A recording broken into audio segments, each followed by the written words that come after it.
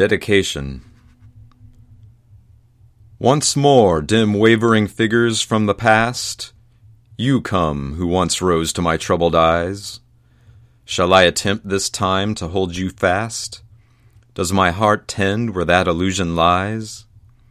You crowd up. Good then, rule my will at last.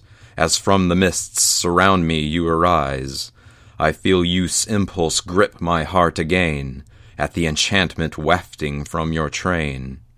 You bring along the scenes of happy days, and many well-loved shadows rise to view. And as in olden, half-forgotten lays, first love and early friendships rise anew. The labyrinthine tangles of life's ways are with fresh lamentation threaded through, with kind folk brought to mind who of fair light were robbed by fate and vanished from my sight.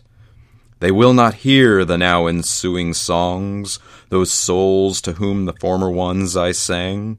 Dispersed and scattered are the friendly throngs, mute are the voices that responsive rang.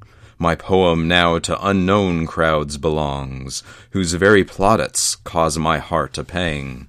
And those who once took pleasure in my art, if living, wander through the world apart. And I am seized by yearning long unknown unto that gravely silent spirit land.